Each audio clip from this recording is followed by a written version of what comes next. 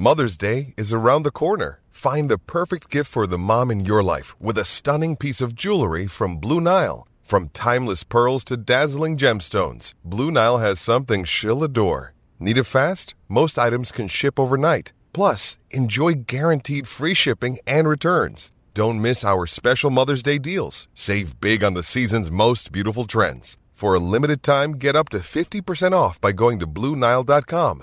That's BlueNile.com.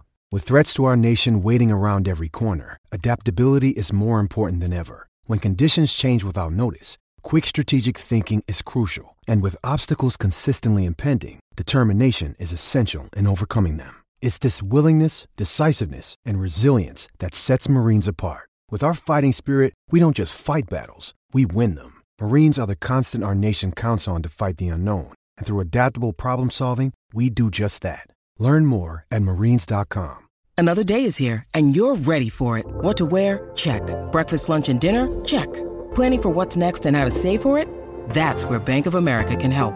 For your financial to-dos, Bank of America has experts ready to help get you closer to your goals. Get started at one of our local financial centers or 24/7 in our mobile banking app. Find a location near you at bankofamerica.com/talktous. What would you like the power to do?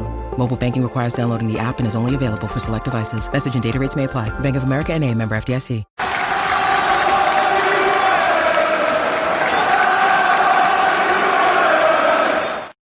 Hi everybody, Ross from Miami's 11. Hope you're safe and well. Apologies, I'm in the toilet. Literally, I'm recording in the toilet today. We're having some housework done all over the bloody house. So you may see some unusual places for the next 2 weeks or so. But I hope everyone's safe and well. YouTube channel, please consider subscribing. I can't complain, Lee, because the lighting's fantastic. I haven't had to put any of my lights on, but hey, doesn't matter. Yeah, top drawer. If you're on YouTube channel, please consider subscribing. Make sure you hit the bell icon as well. Obviously, we've got the irons. I've got my badge. You can just see it. Right, John sent me my Iron Supporting Food Banks badge today. So obviously, we've got all the charity work we're doing over the next, or for the rest of September, trying to raise £20,000. So make sure you check that out as well. Lots of game shows every Thursday. Today's guest, he's been a busy man. He's been talking about West Ham all evening, bless him. But hopefully this will be more relaxed, in a relaxed atmosphere. How you doing, Lee? How's things, man? I'm very well, thank you. Yeah, it's been a bit of a tough day on top of work as well. So it's I'm really pleased and looking forward to having a quite light-hearted discussion, I hope, on all things West Ham. Exactly. And that's the point of these things. Light-hearted, bit of nostalgia. We know it's not particularly nice at the moment, but these sort of half-hour sessions just give everyone a bit of sort of time to reflect and have a bit of a giggle about times gone by, not the current. A little bit of nostalgia, I think, goes a long way. Certainly, as you're getting as old as I am, unfortunately, it's nice to look back. You look back and you go, "Oh fuck, that's it now. I'm done." Jeez, my best times are behind me now. It's all downhill. How have you been over lockdown, Lee?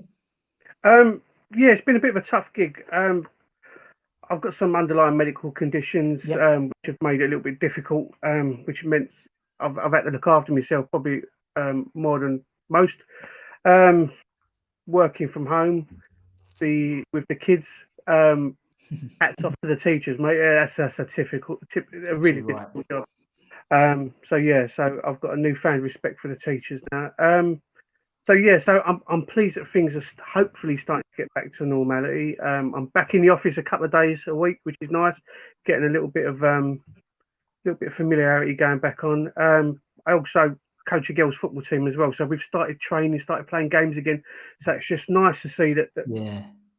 It's just nice to see people just kicking the ball and talking about football and talking about the love of the game. And I think that's all I want to do. I don't want to be talking about everything else, Yeah. No, I know what you mean. It's weird going back to the office, isn't it? Are you based in Central? Yeah, well, I'm based in Southwark, and it's oh, okay. It's a strange, eerie sort of journey. It is, isn't it? It is, yeah. I mean, I'm based in Farringdon, and I've literally been in the office like the last 2 weeks, for like the Tuesday or whatever. Yeah. And it's really weird, isn't it? It's like I liken it to when I get on because I live in Longchurch, so I go Gideon Park. I liken it to when I used to go to West Ham at 9:30. I used to get to there about 9:30 in the morning for 3:00 kickoff. That's how early I have to get there. Yeah. And it's as busy then as it is on a like Tuesday rush hour. It's mentally like tumbleweeds across the platforms. It's bizarre. And you see the odd person walking towards you in a mask, and you have to take a second look. Oh no, that is the new normal. Yeah.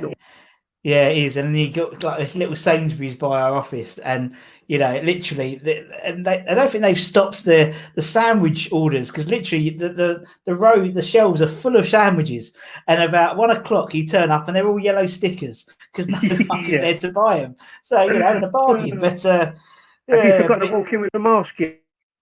No, I'm a good boy. I still keep forgetting.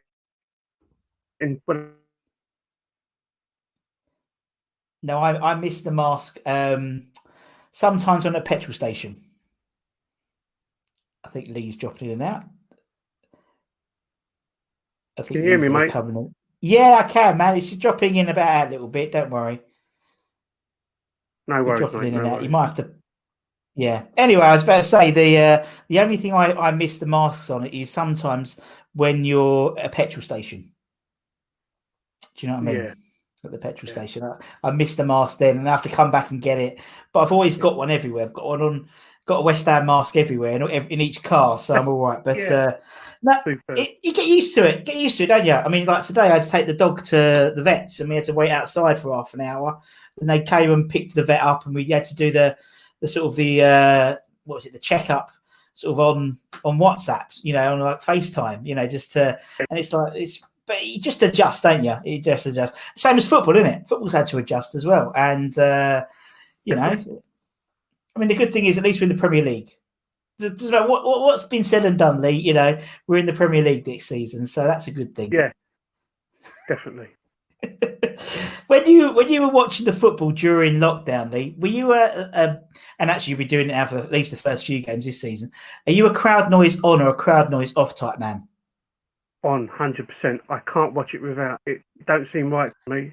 Has to be on. Just make it feel a little bit normal, But yeah, it's bizarre, isn't it? It really is. Without, I just hearing the coaches shout and scream, and hearing the players F and blind. It's not normal. I can't get my head around it. But yeah, definitely on.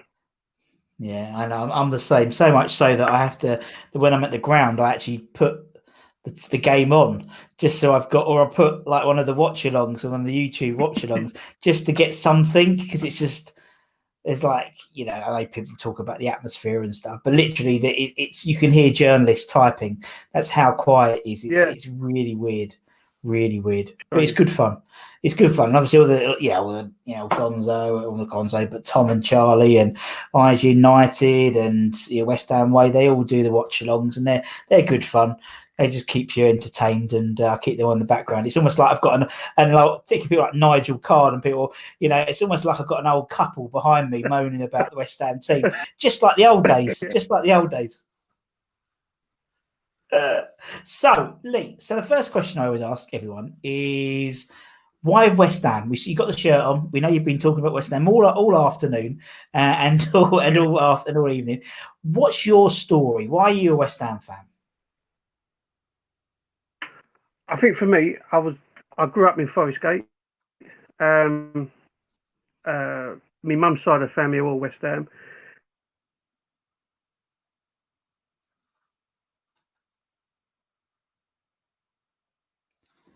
Oh, looks like I might have lost Lee, unfortunately. That's a shame. We'll get Lee back. In. Anyway, let me just message Lee, tell him I can't hear him. Oh, well, fun and games. You've frozen, mate. Oh, hang on. He's back. It's a bloody Wi-Fi, I think. Russ, sorry, mate. So don't be silly, man. Don't be silly. Sometimes these things happen, and you just you get a good bit for a while, Wi-Fi, don't you? And then you have sort of like blips. All we got to so far, Lee, was you were born in Forest Gate. That was where the story ended for the watchers so far.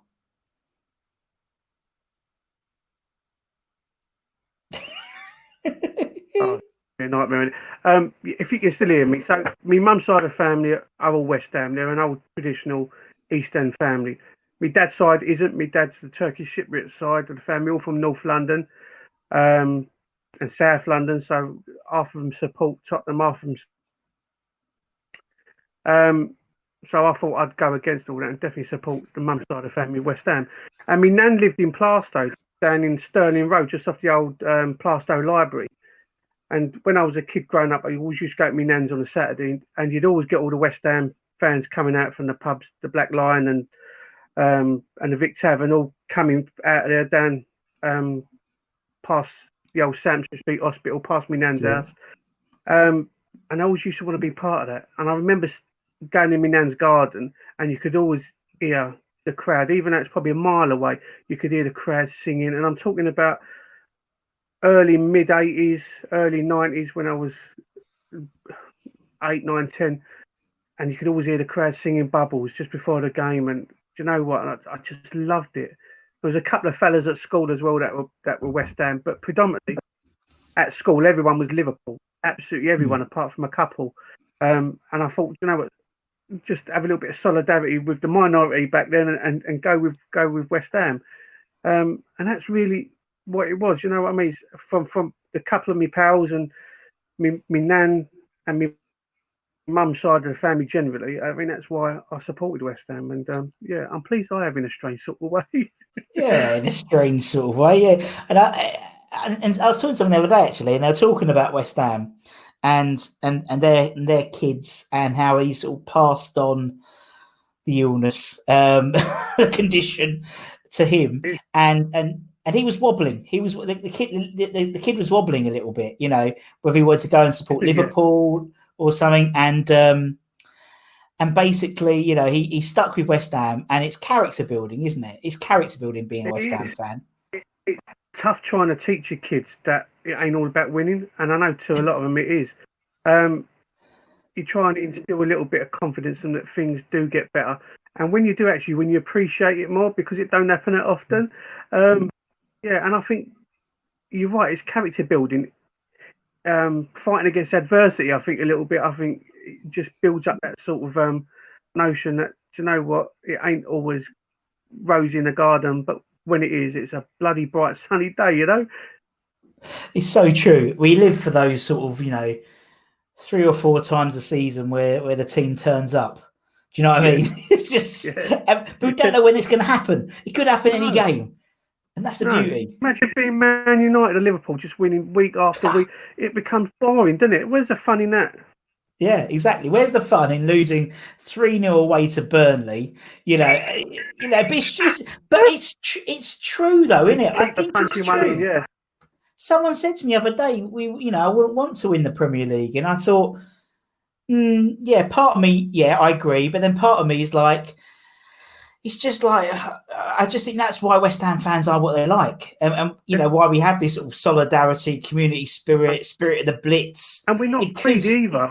We would just be happy with one trophy in our lifetime, not one every season. I just want to see us lift a cup that I can remember in my lifetime. I'll be happy with it. I could be a happy man. Yeah, no, I'd be the same. I'd be the same. And who knows? It could be our year this year, Lee. It could be our year. You never know, mate. You never know. You never know. Take the cup seriously, boys, and we'll be all right. That's the trouble, isn't it? That's the trouble. I mean, I want them to just have a go at the League Cup, because I think the trouble is, but the FA Cup comes around just as everyone's sorted their season out, innit? So it's sort of set till January time. You can have a rough idea, unless it's catastrophe, you're going down. You know, you can have a rough idea if you're in the mix. Obviously, we've got, you know, Charlton on the Tuesday after the Newcastle game. So it's 2 games into the season, the second game that you start, and obviously then we're at home the next round if you beat them. And it's just, I just think that's why, you know, you get so many teams get knocked out, because obviously the Man Cities always end up winning because they put their second team out, and their second team is mid-table Premier League team. Do you know what I mean? And for me, do you know, it's a cup we've never won, and it's been a bit of a bloody unlucky cup for us over the years. And I would just love to just see it on our honours list, like a different trophy that we've won, if it ever happens. But definitely a League Cup for me, probably over the FA Cup. Yeah, no, I'd take that because I think the FA Cup's just lost the romance of it at the moment. It's, obviously the League Cup's always been the League Cup, and obviously the fact that FA Cup, the final's always like half 5 on a Saturday. It's just like that's the same as the League Cup now, and it is. But it just seems you've got more chance with the League Cup now. Yeah.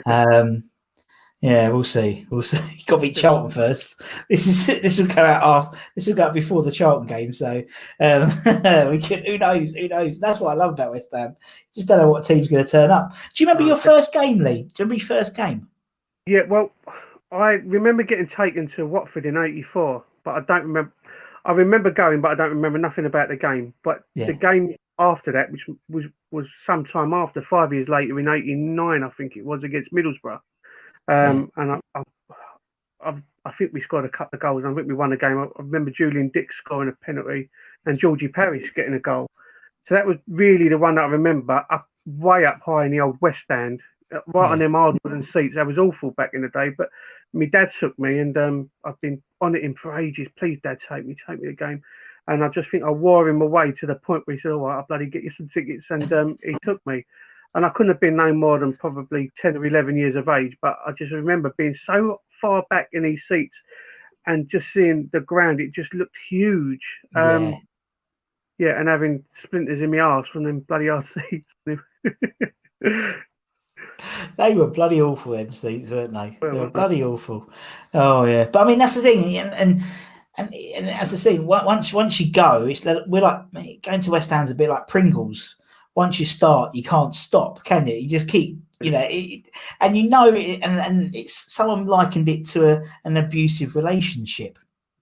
In that you go back, you come back, they kick you in the teeth, you come back, you cook them dinner, you buy the shirt, you buy the season ticket, and you think it's going to change, and then they kick you in the teeth again. It's just like, it's so true, but we're just a glutton for punishment. There's a couple of ways you can support a club. You can either just pop along every now and again and do it half-hearted, or you can go full steam ahead, and to the point where, certainly in my case, I find the club, ever since I was a kid, completely consuming, to the point I want to know absolutely everything going on, whether it's the youth team or whatever. I've been to hundreds of games, not even first team games, reserves, under 18s, when you could go and get a little bit closer to the players. Back in the day down at Chad Relief, we'd always pop down there, try and get your autographs and whatever else. But yeah, I just find it completely indoctrinating, completely consuming, to the point of obsession, and where defeat, even at this age, doesn't get any easier. Do you know what? If lucky I ain't got it, because I probably would have kicked his bloody legs off by now, because the amount of times we look, I get the ump. Well, the amount of times I've series unlinked Match of the Day in the last sort of 4 or 5 years on my Skybox, or it comes up. Oh, my wife's Match of the Day's on. Do you want to watch it? No. Why? No. Oh, you lost, didn't you? Yeah. You just watch Desperate Housewives instead. I'm bothered, But yeah. But that's it. And then you have a shit day. We might have lost, and then you have a sort of a mope about it. You ignore Match of the Day. You ignore sort of any sort of Sunday coverage or anything like that. Monday morning. Right, who we got on Saturday? It's like we got all start again, and that's what it's like reset. It's like you reset and start again. Yeah, we've invested far too much time, too many tears, and too much blood and sweat to walk away from this club. This is our club, and we'll follow it to the ends of the earth. I remember back in the day. Do you remember away tickets? Now kids will never understand this now when applying for tickets. I remember having to go and line up all the way down Green Street to get an away ticket. Tottenham away used to be the worst. We'd go at 9 o'clock at night to line up the following morning in hope you get a ticket. And there was always a chance you still might not get one. We'd be kicking a ball in the road down at Green Street. We'd send someone down to cap as soon as it opened. So it's easier just to stick with it than to walk away. There's too much blood, sweat, and tears to walk away, mate. Yeah, that's a good shout, man. It's a good shout, Lee. Yeah, no, it's true, very, very true. And it's one of those things that just gets. And I love the fact, when you talk to people, and like particularly on this channel, and and they've passed, as I said, passed the sort of the illness onto their kids, and it's like my daughter hasn't got a fucking clue, bless her. She hasn't got a chance. Hasn't got a chance. You know, she was born, or her due date was the playoff final against Blackpool. So, you know, and I had a really good ticket. So obviously I was there. I was front row. I was front row. You know, like where Vastey scored. I was bang in the middle. I had a ticket. So, you know, bless her, she came a couple of days later. But no, she hasn't got a clue. But she hasn't got a chance at all. And I never had a chance. And no choice. You know, got no choice. Got no choice, but that's the way it should be.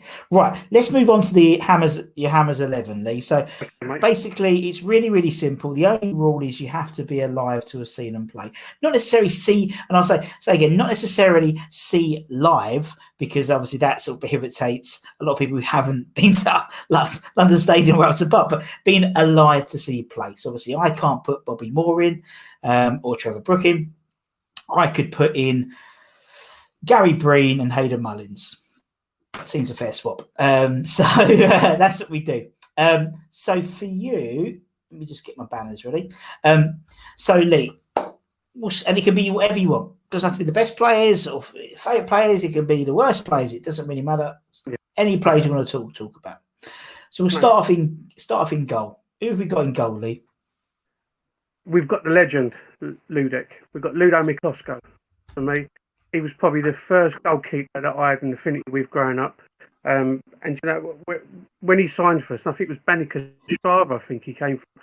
And I just remember reading the papers about this club, Bannica Strava, selling us this goalkeeper. And no one knew who he was, never heard of the club before.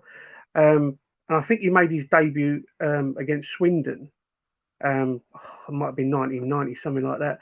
And he had an absolute blinder, and he'd just come from nowhere. And he was such an imposing goalkeeper, huge, but mild-mannered, incredibly mild-mannered, well respectful.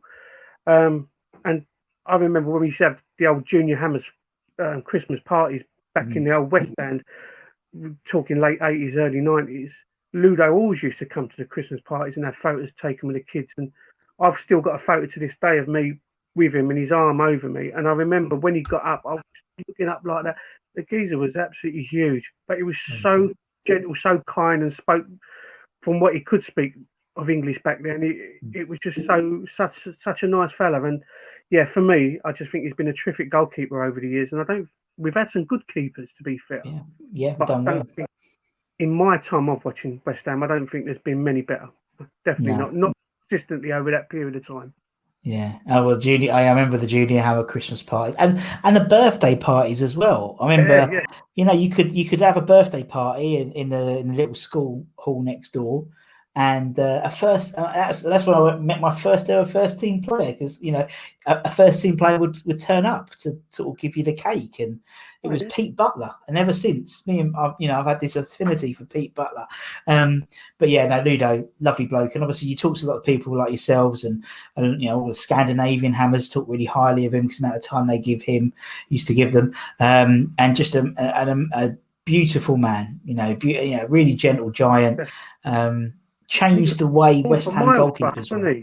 One kick a ball for miles, but yeah, he kicked it really weird though as well. You know, if you look at it again, he sort of put his arms across, then sort of kicked it on the side. It's bizarre. But and he was sort of, I mean, obviously we were so used to having people like Phil Parkes, who was just like a unit, you know, and then Miklosko came along, who was obviously more athletic, more like an athletic, still a big lad, but more athletic than Parksy. And then, as you said, from then on, we've been all goalkeeper, apart from about 6 months last season. Goalkeeper has been all right for us as a position. It's one area that people don't tend to struggle with their 11s. It tends to be sort of right. So we'll put Ludo in. Lee, you go for the team as you want, man. You go for the team as you want. Cool. So I'm going to go right back, and I think this is probably one of the most underrated footballers in West Ham's recent history, and I'm going to go for Timmy Breaker. Just such a workhorse, and he always would be a 6, 7 out of 10 every week. He'd give you everything, and he had that sort of strange sort of run his head would go down, but his arms would come up. And the only thing I can sort of resemble it to is like the old Terminator. Do you remember when? Yeah. Yes, that's a good shout. And he'd just get his head down, and he'd whip these absolutely wicked crosses in. He used to set up quite a few goals.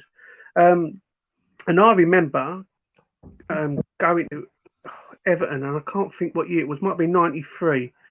And I think he got the winner. I think it might be New Year's Day. It got a header, and he had an absolute stormer that day. But in terms of consistency, the fella just used to be a 7 out of 10 absolutely every week. And yeah, just I had a bit of an affinity for him. Yeah, definitely. So my number 2. They called him the machine, didn't they? They called him the machine, like it was his nickname, Machine.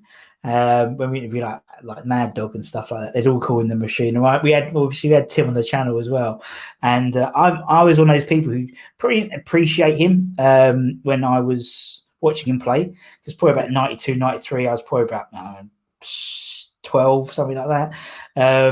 And it's not about the prominent, how consistent the right back is. It's who's scoring the goals and who's the the tricky players and stuff. But watching back, and obviously in lockdown, loads of the sort of end of season review things that Robert Banks has been putting up. It was mental. And I actually told him that. I said, Tim, I must apologise. I never rated you when you were playing because I was only a kid, and now I do. He's like, oh, thanks. What can you do? What can you say? If you talk to a lot of West Ham fans, though, that's a lot of people don't ever talk about him or hold him in probably the esteem he deserves. But yeah, definitely a fantastic. Take a long time for us. Yeah, definitely. Go on, man. You carry on. So, me left back, I think there's only one choice there, mate. And I think if anyone of our generation would find it really difficult to choose anyone else, and that's JD Julian Dix, just an absolute legend. And I don't think people appreciated how good he was until he left us the first time around to Liverpool. Do you know what? When he come back to us for the second time, he was an even better player, in my opinion. I think he was a little bit more clever on the ball.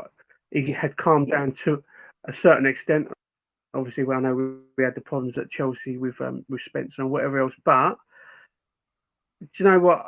An incredibly underrated player, and people don't appreciate how good he was on the ball. He was a fantastic defender, but he could actually play.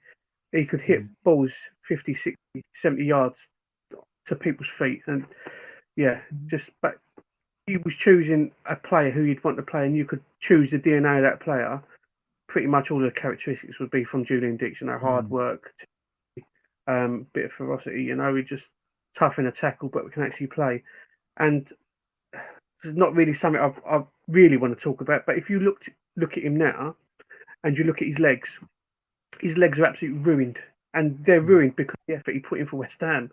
I remember when he was coaching with Slav, he done a little bit of warming up, and he can barely walk, and I find it such a shame, but he's in that state because he put everything in to his playing career, and his playing career was predominantly with us. And I would forever be indebted to him for everything he gave us whilst he was with us, and just such a terrific player. And you don't see players like that anymore. You really don't. No, you don't. You don't see, and particularly at fullback, you don't see players who can galvanise a team, galvanise a supporter base from left back. It's not that, you think nowadays Aaron Cresswell would not, or Arthur Masuaku would not get us going like Julian Dix would do. Do you know what I mean? And it's no disrespect to them, but it's just Julian's passion, and he's just and I think outside of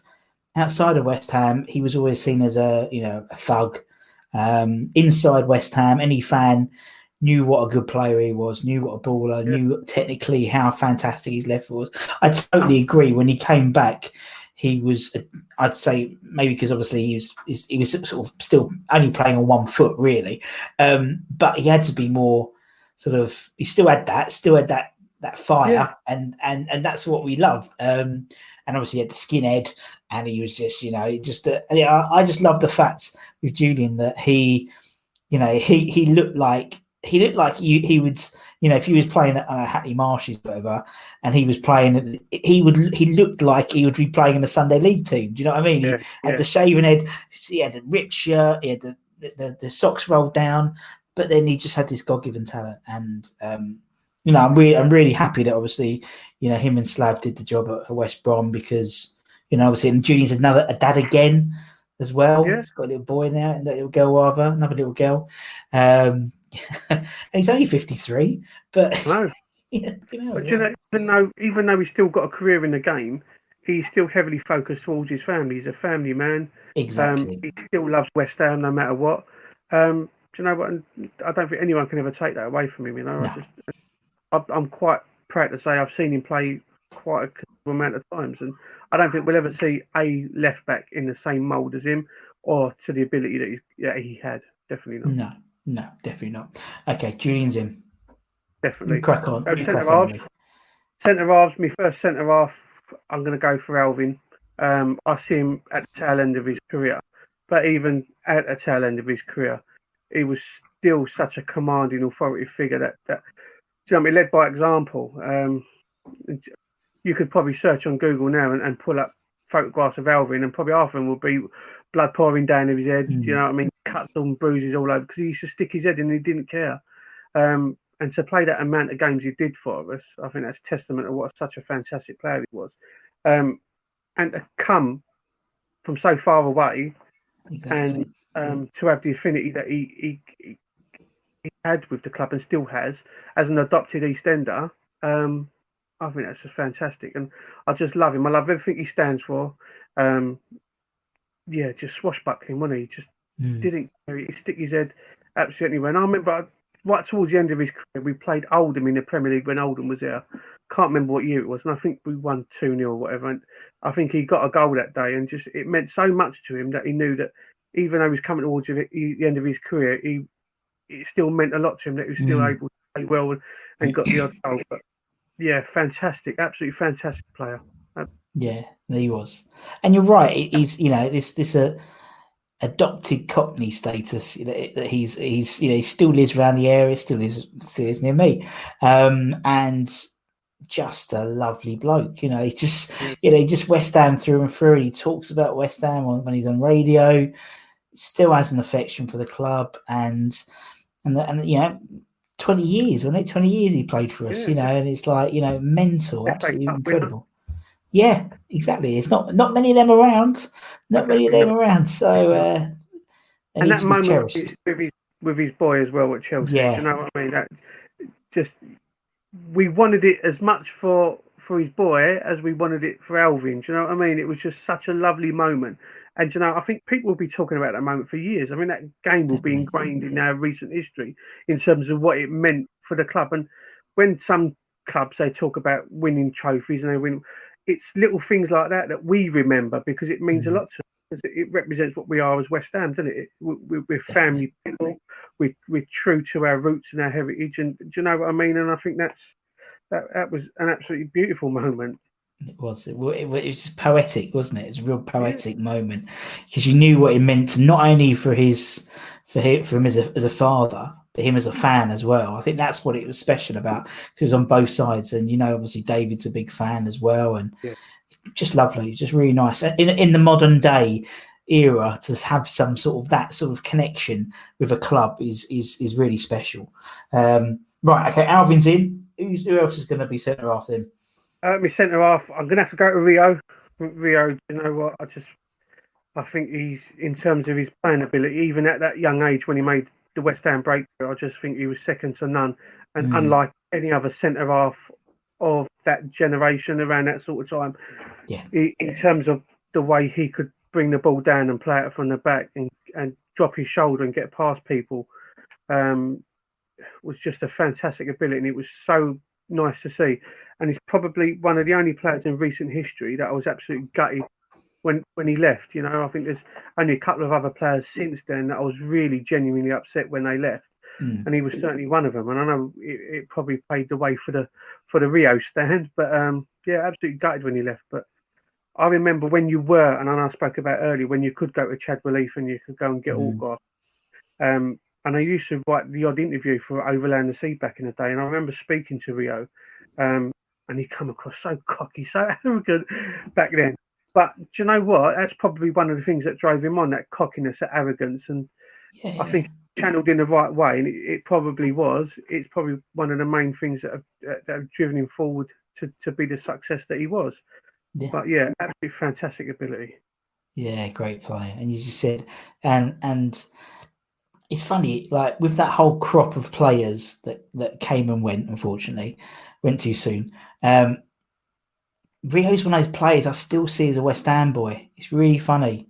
Still see him as West Ham, and even when he's playing for Man United or England or doing his TV work, I still think like he's one of us. We're like, I don't see that with Lampard or or Glenn Johnson, but for Rio, I just still see him as one of ours. Maybe because of the connect, maybe because of Anton as well, and there's the Ferdinand connection with obviously Les and stuff playing for us as well. So, but definitely top bloke. One day I'll get him on one day. Right, okay. So Rio's in midfield. Let's go into midfield. Go on then, Lee. You go for it. Right. Man. So I'm gonna choose a player now. You briefly touched upon it, and one of my all-time heroes. Dare I say it, for the couple of seasons it was with us, Peter Butler. Oh. Absolutely fantastic workhorse. One of the most underrated centre midfielders we have ever had.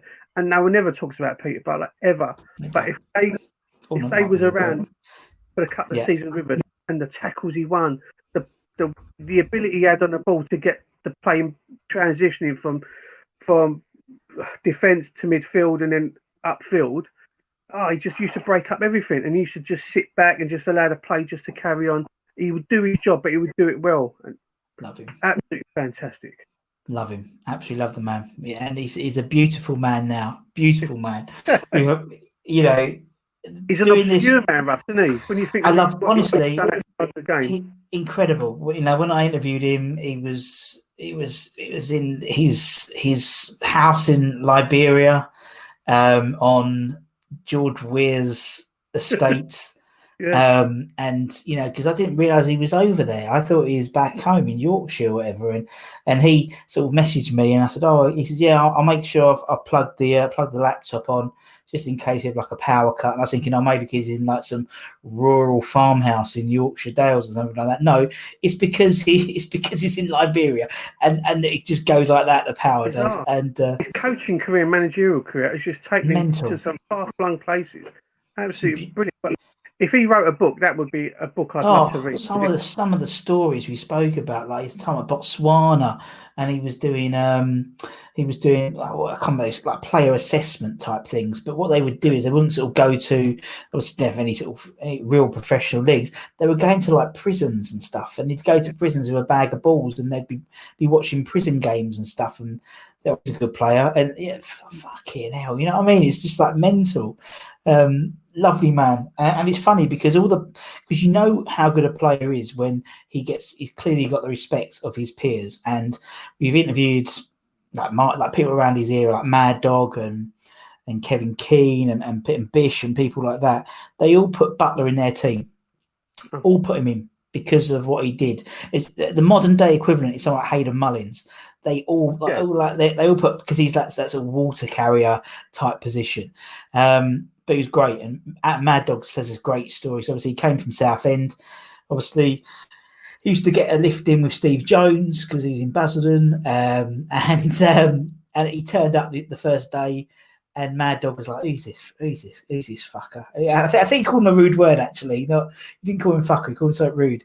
He's turned up. He's started with high-tech boots, like real cheap high-techs. He's like, "Who the fuck does this guy think he is?" And after about 5 minutes, they all knew who he was because they were proper, crunching tackles. And massive fan of Pete Butler. Massive fan. As I said, the first player I ever met at West Ham Junior Hammers birthday party. So there we go. Butler's in. Who's next, Lee? Right, I'm gonna do a bit of a naughty one here, mate. So apologies. Now I know he normally would play out on the left-hand side, but because I want to get another player in. I'm gonna put Dimitri Payet as a centre midfielder and playing for now. Probably the most talented player that I've probably ever seen. Would not necessarily the best player, but probably the most talented player I've ever seen in terms of ability of what he could do with football was just second to none. And I think that season and the bit that he had with us, that farewell bowling season, just the memories, I'll take them to the grave. Just some of the stuff he used to do on that football was just terrific, and I'm thankful I got to see it. I just the ability that he had, and I think the way that he left, and it just broke people's hearts because he was on the path to having that godlike status for generations. Maybe 10, 15 years down the line, people won't talk about him because of the way he's left. But he's not only done it to us, he's done it to other people. And do you know what? He'll have loads of money when he retires, but will he have the affiliation and the affection of clubs for where he's played? And I don't think he will. And that's a shame because that God-given ability that he had, certainly that season he was with us, it should have put him in a different stratosphere in terms of the way the fans adorn their players. And what ability was he? Just fantastic. I totally echo everything you said in terms of technically the best player, not the best player, but technically the best player at West. I've ever seen play, and I think, in all honesty, it's probably technically the best player that we'll ever see, because I don't think you don't know what's going to happen, but I'd be very surprised if I have a Ballon d'Or nominated player in my team in my lifetime at West Ham. You might do. You never know. Deck might stay for us, and who knows? But he was just such a special player, and he was a West Ham, and he came at the right time, didn't he? He came when we needed that maverick. We always adore these sort of mercurial players, whether it was Di Canio or Tevez or Joe Cole or someone like that, and we didn't have one for a few years, and he came along in the last season at the Bowling and just made it the season it was. Without him, we would not have had that season. It was sort of written in the stars, wasn't it? Perfectly was. Yeah. You had the right manager as well. But there you go. Yeah, but as you said, he joined us in the same way he left us, and we've had other players, and that sort of mercurial, crazy, but immensely talented player. They have that tempestuous side where they'll throw their toys out, and Arnautovic, he's the same. Maybe someone in your front line as well. We only got that person because he pushed over a referee, and it's like, what I mean? So it's just the way those type of players are, which is a shame, but you sort of live with that, knowing that's going to happen. All right, we'll put Pyatt in, the Pyatt-Butler Central Partnership. I think that would be tasty. Right, who's next? Out on the left, and the reason why I dropped Pyatt in the midfield is for one of my first ever favourite players back in the day, and one I tried to emulate on as a kid, is Stuart Slater. The talent that kid had was wonderful, but he didn't fulfil his potential for whatever reason. But for a couple of seasons, he was such a terrific footballer. He used to have a strange way that he used to run. He used to sort of perch himself off his left foot and sort of hop as he's running and taking on players, and he'd drop his shoulder and get round people really easily. And he should have gone on to do a hell of a lot more than he did in the game. Not to say he had a bad career, but he should have done more, in my opinion. And he was just another one of those ones that I remember growing up as a kid. And again, I luckily I got to meet him at one of the West Ham dues when I was a kid, and he was such a lovely fella. One of them ones that was well spoken. He was mindful of himself. He didn't have any ego, and do you know what? He was one of them sort of people as a kid you sort of looked up to, if that makes any sense. Yeah.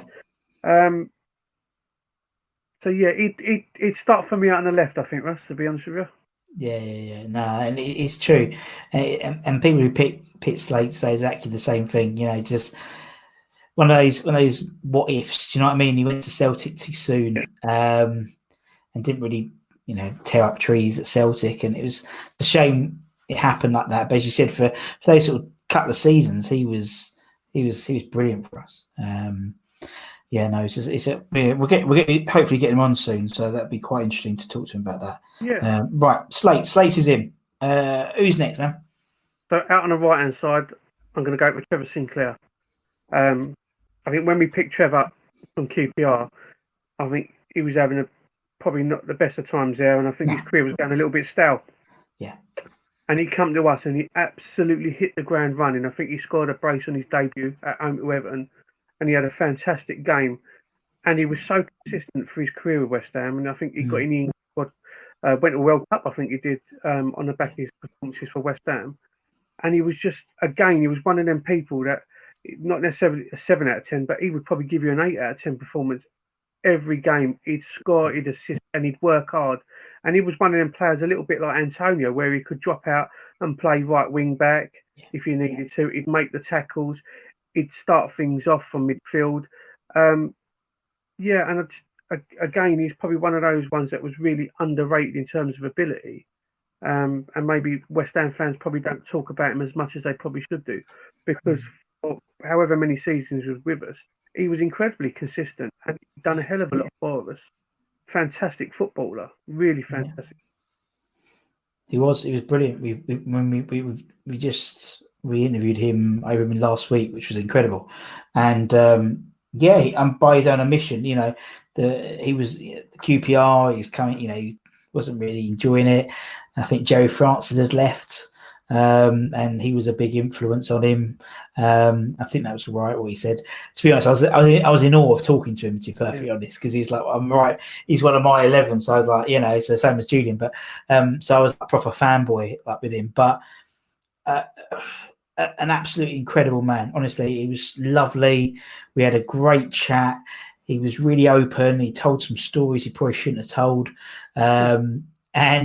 And you know what? He just like you could feel, and actually everyone I've interviewed, even people like Nigel Reo-Coker, even Nige, bless him, they all talk so highly of the club and how much they love the club and love the fans. And with Trevor, it was almost like coming through the screen of how much he enjoyed talking about the time he had at West Ham, because it resurrected his career. You're right. He was like.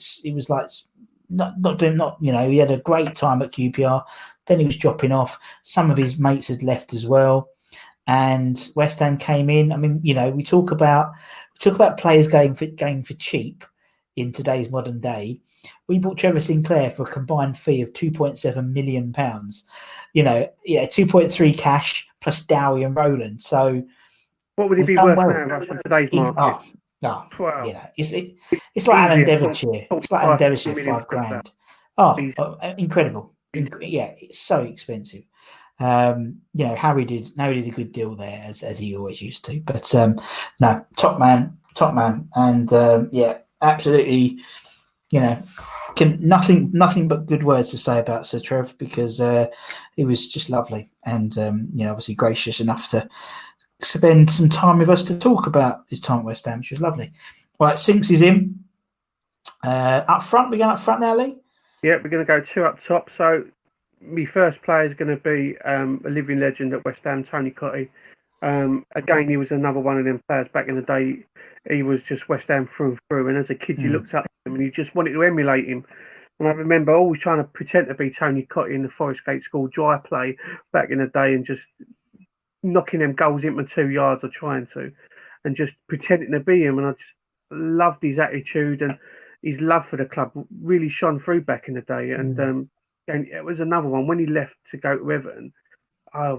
We was gutted, and I remember hearing it on what was it now? Capital Gold. I remember that. Probably. The news broke on Capital Gold. We was listening to that he was going to Everton, and I was absolutely gutted. There was probably tears in my eyes back in the day, but chuffed when he come back, and I think he was terrific when he returned for us and really helped us out in that early Premiership days. And you don't get many players that are capable of scoring goals the way he done, if that makes sense. He knew where to be. He's got that typical striker's knack, being in the right place at the right time, and always managed to find space in the box and drop off the shoulder of the defender, and always found himself with a ball, and he had that terrific ability to put the ball in the back of the net. And I think he'll go down as a living legend at West Ham, and quite rightly so. Just terrific goal scoring ability, but more importantly, a terrific fella. And I think he's got West Ham in his blood, and that's really important for us. Totally, and you know, there's something about, you know, a fan who plays for his boyhood club, in the same way that Mark plays, you know, and people like that, and it just makes so much difference, because you know, as a fan, that he's going to give it his all. Do you know what I mean? He's going to leave everything on, and when he scores, it'll be extra special because he's a West Ham fan, and you know, it's professional, but there's personal reasons as well. And I mean, he's great, you know, and you know, he was, again, we've been really lucky. We had him on the channel, and he spoke really openly about you know, leaving, and how, you know, obviously first time he came back, he got booed, you know, and you know, there was not even a inkling that he would ever want to come back to West Ham. And then, unfortunately, obviously Bobby died, and then he played in that invitational match, and he got a really good reception. And then the cogs started turning. So then he said anytime it was back on the agenda, he wanted to be back, and felt like he had unfinished business. And just a great man, lovely fella. Do you know what? I feel like with Declan Rice, it's probably going to be a very similar story now. Declan will probably move on to better his career at some point, and quite rightly so. I think he's going to have to go at some point, sadly enough. Yeah. But hopefully he'll do it in the right way, and he'll always hold the club in fond esteem, and come back to us, hopefully, probably the tail end of his career, and do bits for us, you know. But yeah. Same as Joe Cole did the same, didn't he? Joe Cole, you know, I'm trying to get someone to do an 11 of people who have come back, returned to sender 11, because we must have quite a few players like Julian and James Collins, and people who've left and come back. You know, Kevin Nolan technically, you know, came back as an assistant manager in Slav, but I think, I agree. I think we know Dec's going to go sometime. It will be very, very, very, very unusual for him not to. I still have this glimmer of hope, and again, it's the claret tinted glasses, but the influence of Mark Noble on Declan Rice, you know, and he knows he's not stupid, you know, and you know, Mark, not saying Mark's got a pass for every game, but he has to really, really have a shit game for people to get on his back. Do you know what I mean? And there's something about that, you know. He's going to go, you know, if he goes to Chelsea or whatever, he's going to literally go into the Lions' Den, you know. And also, I just think he'll be, and I think if he went to Chelsea, honestly, I just think he'll be wasted. I really do, because I just think Frank will put him centre back, and I've said on the channel, you can go and buy. Yeah, exactly. You can go and buy a decent centre back. You know, Tchaikovsky he was a composer, but you know, the guy from Burnley, or Nathan Ake for 40 million, or Koulibaly. You can go and buy a decent centre back for £30 million max. You know, the role Declan Rice plays is so unusual that Man City have spent God knows how many millions buying people to try and replace Fernandinho, and they can't do it. And he's at that level. He is, Russ. I think he's definitely at that level. 100%. Totally at that level. And I just think he's got this new facet of a game with Souček playing now. Souček's doing the more donkey work now, and Dec can come forward a lot more, and he's good on the ball. We know he's good on the ball, and he's having a shot. Frustrated with Russ. You know, when people who don't support our team and they watch him for England, but they don't understand football. They don't understand the role that he's given to do. He's not being asked to be a spectacular box-to-box midfielder. No. Gareth Southgate asks him to be the stalwart in midfield and just sit there and hold and break up play and keep things simple. And do you know what? It takes a very talented player to be able to do that and keep things simple and look simple. And I don't think people appreciate what a good player he is and how difficult a job he does for England.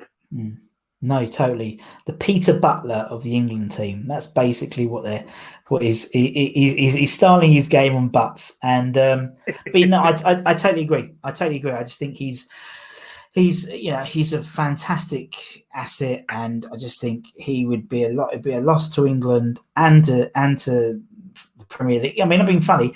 One of only 4 people ever to have played every minute of every Premier League game ever. I didn't know that. Yeah, I think last year. So he played every minute of every game, and I think there's only been 4 people ever in Premier League history to have done that, which is incredible. And I just think he's brilliant. I just love him. Right, so he's back to Tony's in. Tony's in. Who's the last piece of this Lee pie? I'm sure that he's probably someone that everyone you speak to is probably put in a team, and I can't be any different. Yeah. It's Paolo Di Canio, and I think for me, probably the most wonderful player I've ever seen, and some of the stuff he used to do with a football I'd never seen before. And I grew up watching, certainly around probably your generation as well, Russ. You've seen people like Cantona and Ginola and Gascoigne and that, and all very good players. And I would definitely put Paolo up there.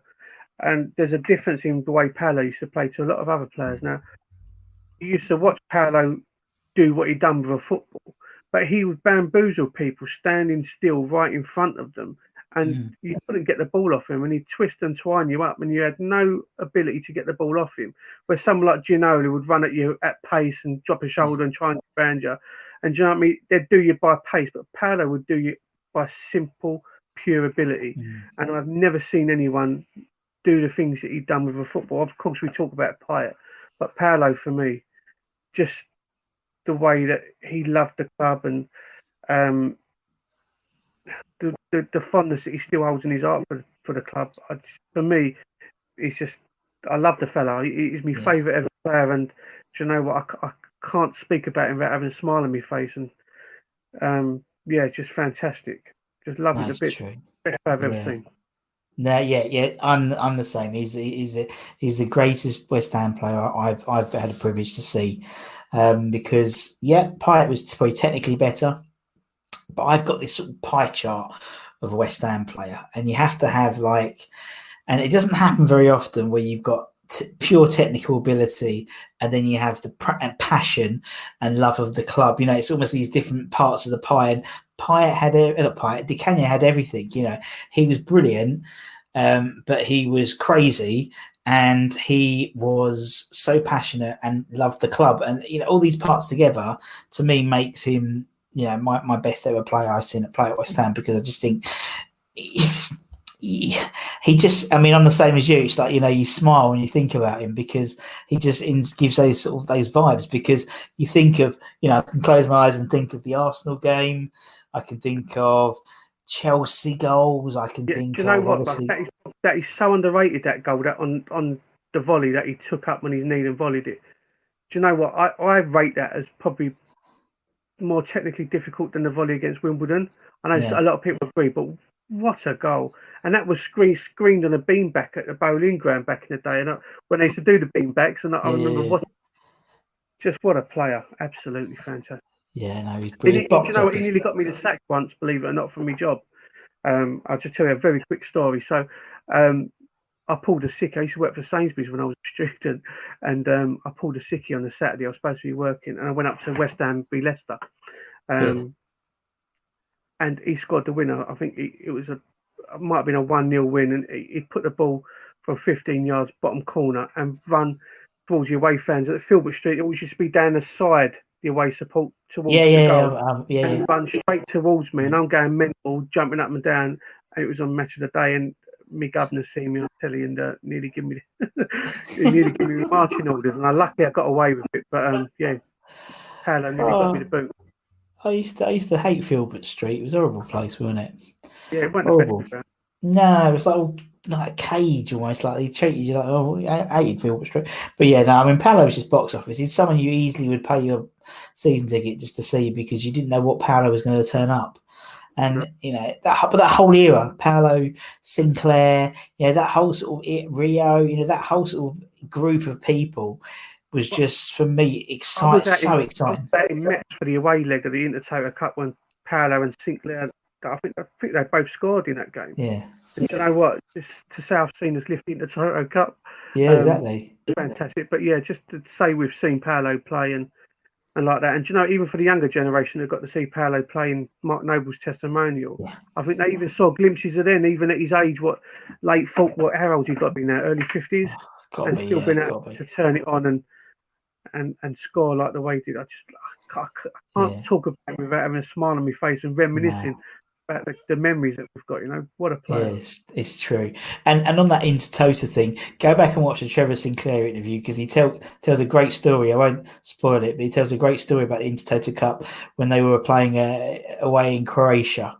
Really still, again, I don't think he should be telling us these stories, but he did. So watch it; it's really fun. It involves John Wonker, a team building shooting exercise, and a live landmine field.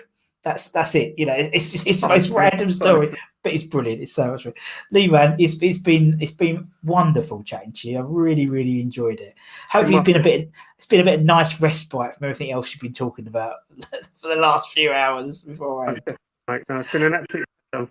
Thank you for having me on, mate. It's really nice to reminisce and talk about the good times and some of the great memories we've all got when we're growing up, and why West Ham means so much to us. So, no, thanks for giving me an opportunity, mate. I loved it. Absolute pleasure. Thank you. And obviously, thanks everyone for watching, or, you know, on YouTube or listening on Spotify or Apple, whatever his podcast, these things. I should really find out what it's called. But anyway, make sure you subscribe, whatever you're watching it on.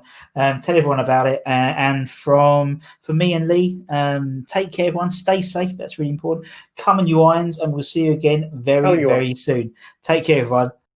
Sports Social Podcast Network. Hey guys, it is Ryan. I'm not sure if you know this about me, but I'm a bit of a fun fanatic when I can. I like to work, but I like fun too. It's a thing. And now the truth is out there. I can tell you about my favorite place to have fun. Chumba Casino. They have hundreds of social casino style games to choose from, with new games released each week. You can play for free anytime, anywhere. And each day brings a new chance to collect daily bonuses. So join me in the fun. Sign up now at ChumbaCasino.com. No purchase necessary. VGW. Void where prohibited by law. See terms and conditions. 18+.